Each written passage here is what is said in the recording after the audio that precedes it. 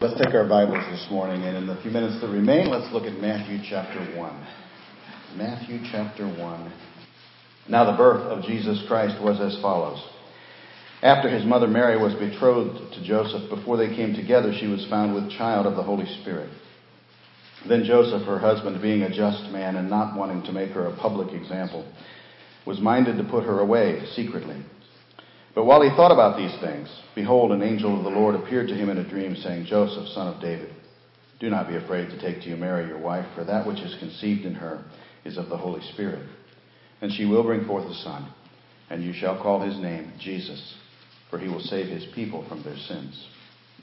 So all this was done, that it might be fulfilled which was spoken by the Lord through the prophet, saying, Behold, the virgin shall be with child and bear a son, and they shall call his name Emmanuel, which is translated, God with us. Then Joseph, being aroused from sleep, did as the angel of the Lord commanded him, and took to him his wife, and did not know her till she had brought forth her firstborn son, and he called his name Jesus. Father God, we thank you for this name, Jesus, name above all names. Lord, I pray today that you would help us as we spend a few minutes thinking about it and considering the implications of it. And I pray, Father, you'd fill me with your Spirit as I try to preach today. Lord, I believe in the Holy Spirit. I believe that the Holy Spirit has been with me throughout my study and throughout my preparation, but I pray now that he would just take over throughout this delivery and help us, help me to preach filled with the Spirit, and help us all to have Spirit-filled, open ears that we might hear your message for us today. Lord, we want to know about Jesus. We want to understand Jesus. We want to know who Jesus is. And I pray today that as we go through this few minutes of your word, you'll teach us those things. We pray it in Jesus' name. Amen. Well, we do come this morning now to the third name in our little Advent study that we're doing this year on the names of our Savior, at least the Christmas-related names of our Savior. We've already looked at the fact that he was the Word, become flesh, dwelt among us. We beheld his glory. And we've also worshipped to know that he is Emmanuel. We looked at this same passage last week, but we concentrated on verse number 23 last week when it says, Behold, the virgin shall be with child and bear a son, and they shall call his name Emmanuel, which is translated God with us. And so we've seen the Word, we've seen Emmanuel. Today, now, we come to that most beautiful of names, Jesus. Jesus. Our text today is verse 21. She will bring forth a son, and you shall call his name Jesus, for he will save his people from their sins. Same thing we see in Luke chapter 1 and verse number 30. The angel said to her, Do not be afraid, Mary, for you have found favor with God. And behold, you will conceive in your womb and bring forth a son, and shall call his name Jesus. In verse number 24 of the passage we read this morning, Joseph, being aroused from sleep, did as the angel of the Lord commanded him, and took to him his wife, and did not know her till she had brought forth her firstborn son, and he called his name Jesus. And in Luke chapter 2 and verse 21, when 8 days were completed for the circumcision of the child, his name was called Jesus, the name given him by the angel before he was conceived in the womb.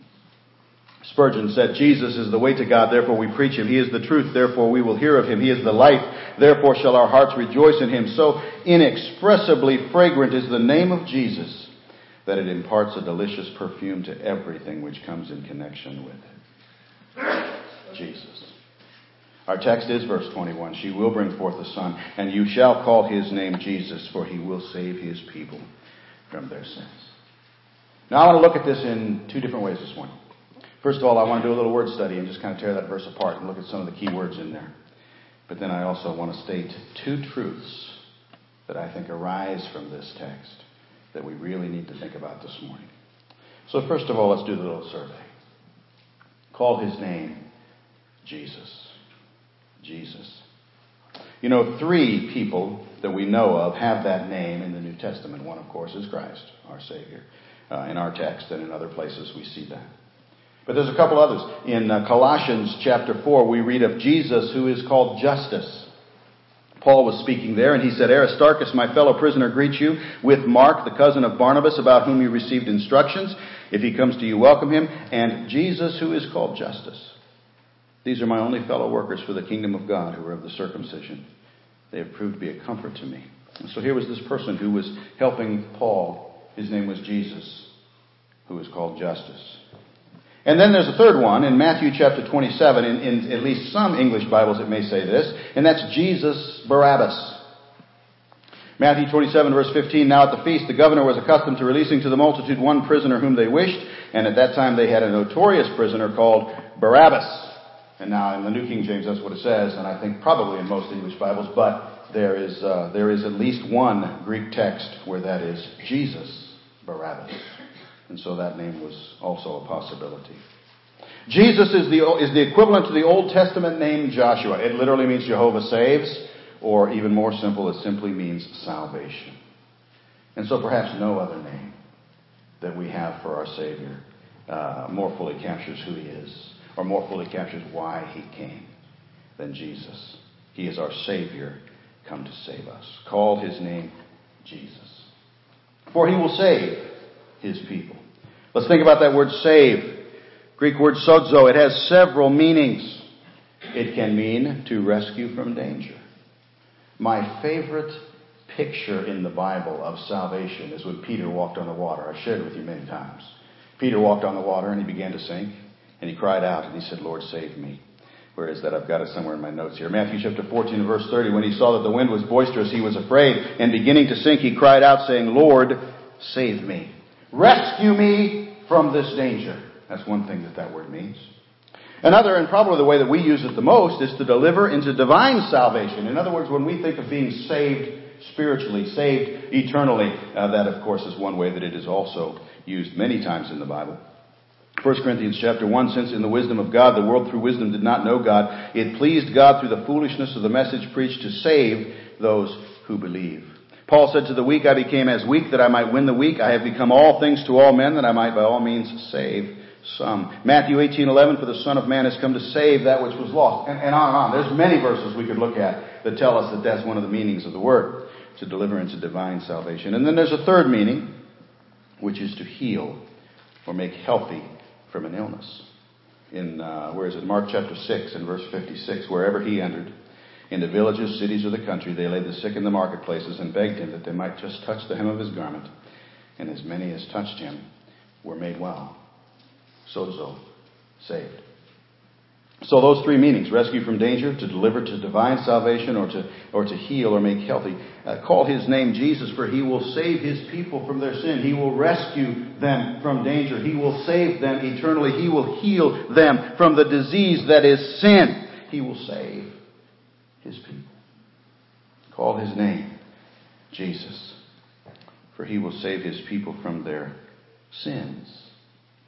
Let's think about that word. Sins.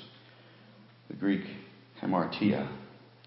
It means literally a missing of the mark. We use Romans 3:23 all the time because it gives us pretty much that metaphor. It helps us to see that.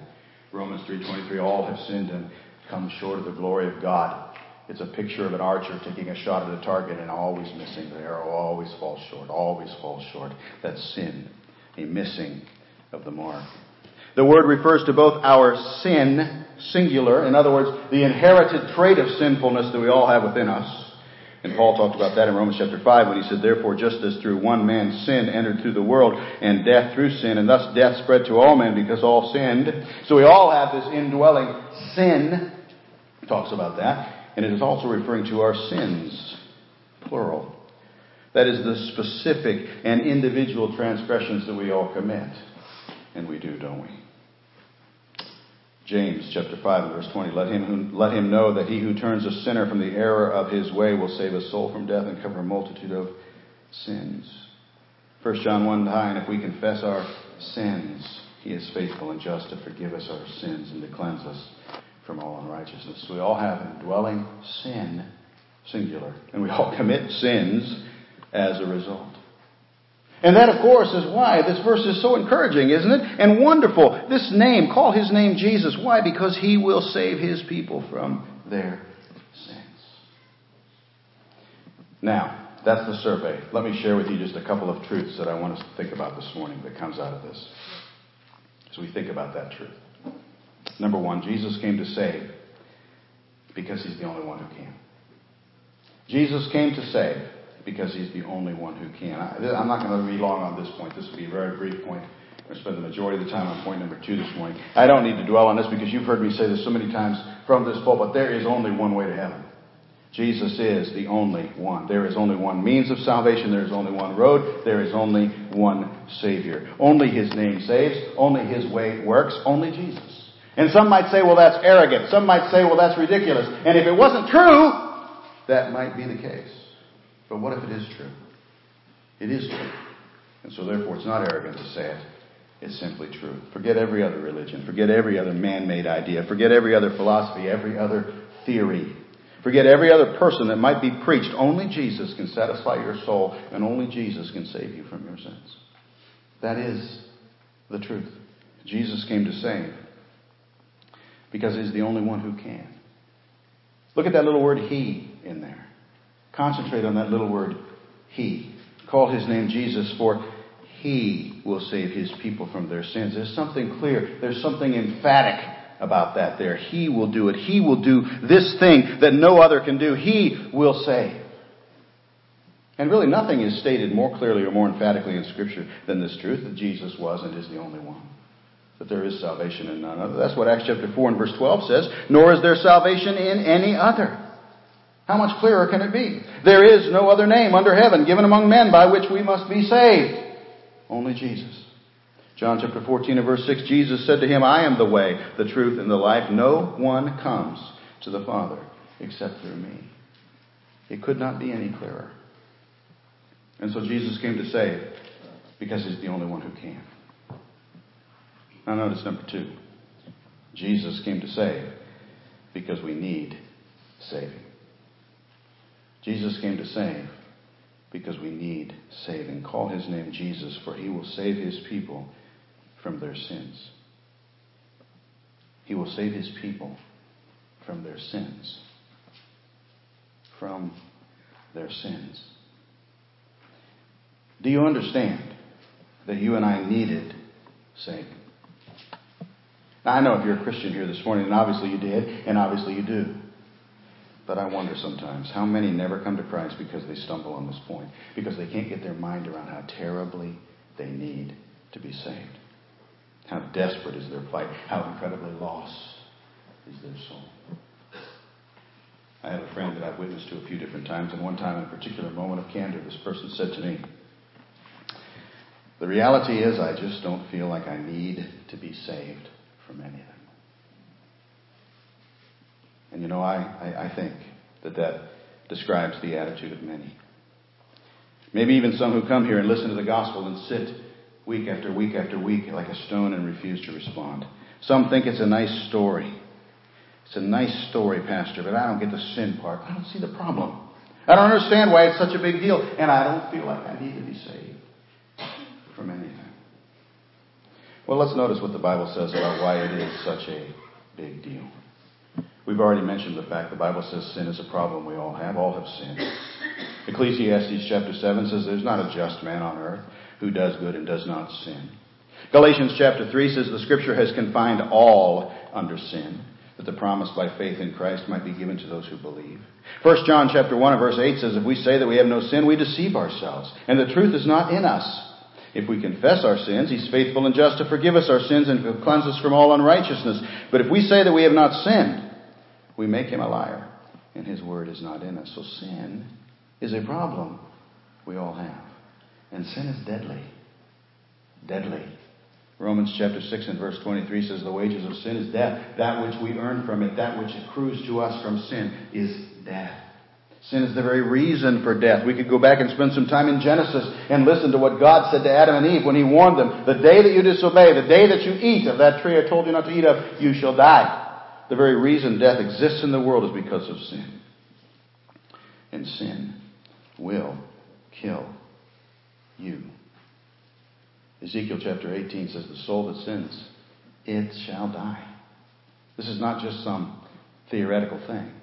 This is as personal as anything you will ever hear. Sin will kill you, and it will land you in hell. The death described in Scripture is not simply a physical death.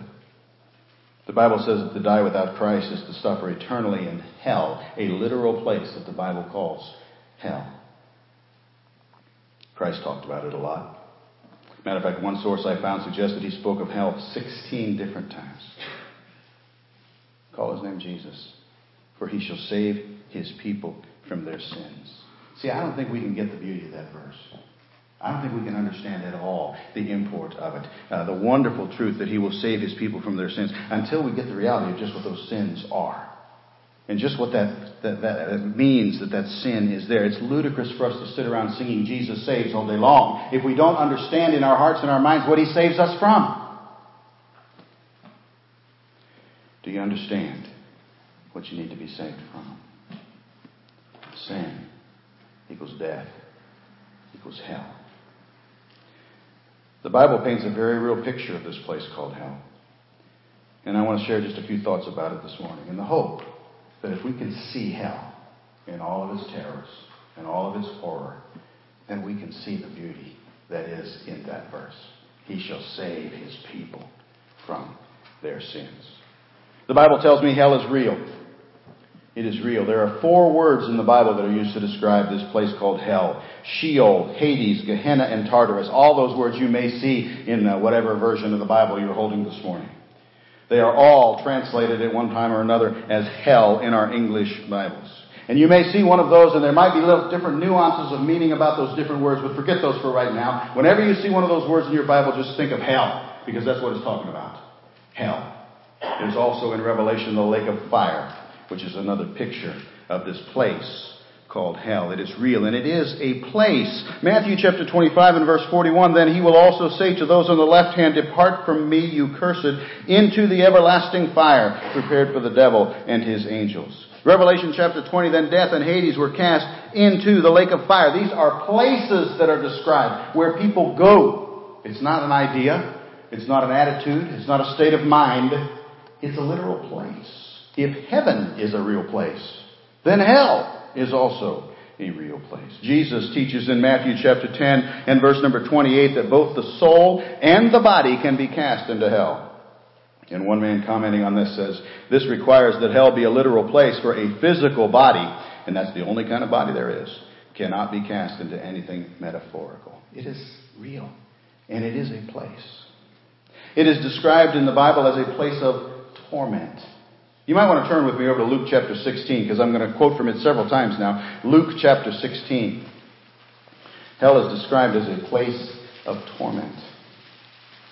If you go to Luke 16, look at verse 24. Then he cried and said, Father Abraham, have mercy on me, and send Lazarus that he may dip the tip of his finger in water and cool my tongue, for I am tormented in this flame. But Abraham said, Son, remember that in your lifetime you received your good things, and likewise Lazarus evil things, but now he is comforted, and you are tormented. It is a place of torment. It is also a place where your mind will work perfectly well, and you will remember. I was watching one time, and those of you who've listened to me for any length of time know that I have to like Star Trek. I was watching an interview one time between Leonard Nimoy and William Shatner. This was not a Star Trek episode. It was just these two old men sitting around talking. They were philosophizing about things. Alex, you'd like that. And the question of death came up. I don't remember why, but the question of death came up. And William Shatner let slip that he was worried about death. He said, I'm a little afraid about death. Are you? And Leonard Nimoy looked at him with this scoff, as you would expect Mr. Spock to do. And he said, no. He said, I believe death is simply a cessation of consciousness. I believe death is simply a cessation of consciousness. You know, those who are lost and loath to consider their eternal destiny would love for that to be true. But it is not true. The fact is there is no cessation of consciousness at death. You remain conscious and will be conscious forever. Look at what it says here in Luke chapter 16. Look at verse 25. Abraham said, Son, remember that in your lifetime you received your good things, and likewise Lazarus evil things, but now he is comforted, and you are tormented. Look at verse 27. Then he said, I beg you therefore, Father, that you would send him to my father's house, for I have 5 brothers, that he may testify to them, lest they also come to this place of torment. This man in hell remembered. He remembered how he had lived. He remembered how he had had opportunities and had not acted upon them. He remembered his family. He remembered his brothers. He remembered that they too were lost. He remembered that he cared about them. And he knew that he did not want them where he was. Well, hell is where all my friends are going to be, preacher. Well, they'll all be down there playing cards and having a good time. That's where I'd rather be. And that is absolutely hogwash. Listen to this man. He wasn't looking for them to come and join him. He was begging that anything could be done to keep them from coming where he was. One man said there are two kinds of pain. The pain of discipline and the pain of regret. And I think the pain of regret is clearly seen here. Remembrance. There's no cessation of consciousness. You'll remember it all. Every minute. You'll remember every sermon that you've ever heard preached. You'll remember every opportunity that you've ever had. Every person who ever wept over your soul. You're going to remember every bit of it. Because there is no cessation of consciousness. You'll remember. Jesus said it is a place of torment. It is a place where your mind will work perfectly and you will remember everything. He said it is a place of flames and worms and darkness and weeping and gnashing of teeth. All these are descriptive terms applied to hell, all that Jesus himself used to describe it. This is not a good place. This is not a place that any of us wants to go. Hell is also inescapable. Inescapable. Once there, you will not get out. I know that there are false teachers who teach things like purgatory. But that's exactly what they are, false teachers. There's no such thing as purgatory. If you can find a word about purgatory in my Bible, I will eat this Bible. It is not in there. There is no such thing. No, the Bible tells me, and matter of fact, right here in Luke 16 again, look at verse 26. Besides all this, between us and you there is a great gulf fixed, so that those who want to pass from here to you cannot, nor can those from there pass to us. There's no way out once you're in there. The Mormons practice a thing called baptism for the dead. Baptism by proxy. So you can die outside of the faith, and then some good Mormon will be baptized in your name, and you'll be in. No. There's no such thing. Hell is inescapable. Once you are there, you are there. And hell is forever. Isaiah chapter 66 and verse 24, they shall go forth and look upon the corpses of the men who have transgressed against me, for their worm does not die, their fire is not quenched, they shall be an abhorrence to all flesh. These will go away into everlasting punishment, but the righteous into eternal life. Matthew chapter 25. Jesus in Mark chapter 9 just went on a tear about hell. He just talked about it over and over again in Mark chapter 9. He said, whoever causes one of these little ones who believe in me to stumble, it would be better for him if a millstone were hung around his neck and he were thrown into the sea. If your hand causes you to sin, cut it off. It is better for you to enter into life maimed rather than having two hands to go to hell, into the fire that shall never be quenched, where their worm does not die and the fire is not quenched. And if your foot causes you to sin, cut it off. It is better for you to enter life lame rather than having 2 feet to be cast into hell, into the fire that shall never be quenched, where their worm does not die and the fire is not quenched. And if your eye causes you to sin, pluck it out. It is better for you to enter the kingdom of God with one eye rather than having 2 eyes to be cast into hellfire, where their worm does not die and the fire is not quenched. Revelation chapter 14, the smoke of their torment ascends forever and ever. Not enough to just say forever. We have to pile words on top of words. Forever and ever. I don't want to be tedious this morning. But I do want to be clear. Because we need to understand this. There's not enough discussion about this anymore. You need to know it to be true. You need to believe it. Over and over and over and over and over again, the Bible warns us about the reality of hell. Psalm chapter 9, the wicked shall be turned into hell, and all the nations that forget God. Matthew chapter 10, don't fear those who kill the body but cannot kill the soul. Rather fear him who is able to destroy both soul and body in hell. Serpents, brood of vipers, how can you escape the condemnation of hell? Jesus said to the Pharisees. Do you see it?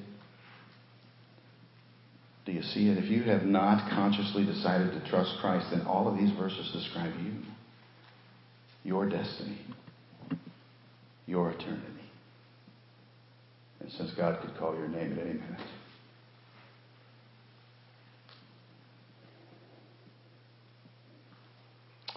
You could be there before I finish this sentence. Jonathan Edwards said, unconverted men walk over the pit of hell on a rotten covering. And there are innumerable places in this covering so weak that they will not bear their weight. And these places are not seen. In other words, he was saying, You could fall through at any moment. Any moment. Richard Baxter said, "We are like runners in a race, and heaven or hell will be our end. And therefore woe to us if by looking aside or turning back or stopping or trifling about these matters or burdening ourselves with worldly trash, we should lose the race and lose our souls." My guess is that you're pretty uncomfortable with this sermon this morning.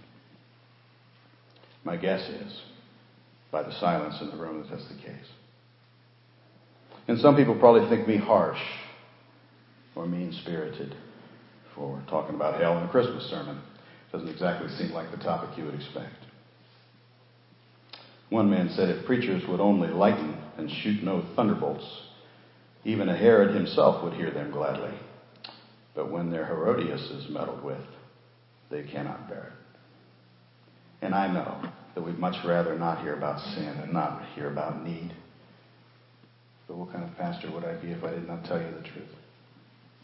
Paul said, "Have I become your enemy because I tell you the truth?"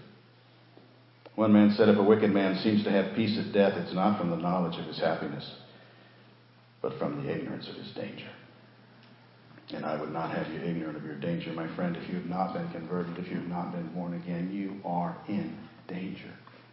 Real danger. Phil Robertson, that great theologian, said, if you give them the bad news, they'll start kicking and screaming. But you love them more than you fear them, so you tell them. And I do love you. Way too much to shy from telling you the truth about sin and about hell. I read a book this past year by John Piper. It's called Brethren, We Are Not Professionals. It's a good book. A good book for all those who are elders to read especially. He said this. He said, do we believe in our hearts what we espouse with our lips? I know for myself that in order to be a true shepherd and not a hireling, in order to grieve over the straying lambs, and in order to summon with tears the wild goats, I must believe in my heart certain terrible and wonderful things. If I am to love with the meek, humble, tender, self-effacing heart of Christ, I must feel the awful and glorious truths of Scripture.